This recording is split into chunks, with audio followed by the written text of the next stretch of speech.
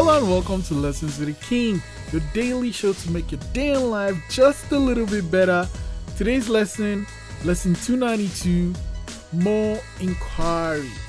So, why you shouldn't be more certain, you should learn to be less certain, and you should learn to ask more questions like, okay. And that's like the scientific approach, right? Just because this thing is right now doesn't mean it's going to be right tomorrow, because like you might do an experiment and find out, oh wait, we missed something here, this is the correct thing. And that's the thing with people that have questions about vaccines and stuff. Like, it's science, it's always evolving, it's always getting better, right? The computers you used 10-20 years ago can't be even compared to your cell phone.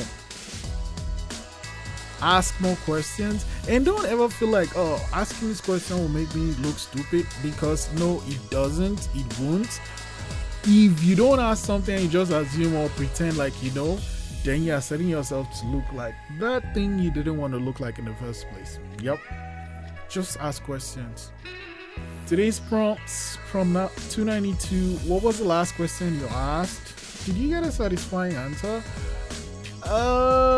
Today's lesson 292, more inquiry. I'll see you tomorrow.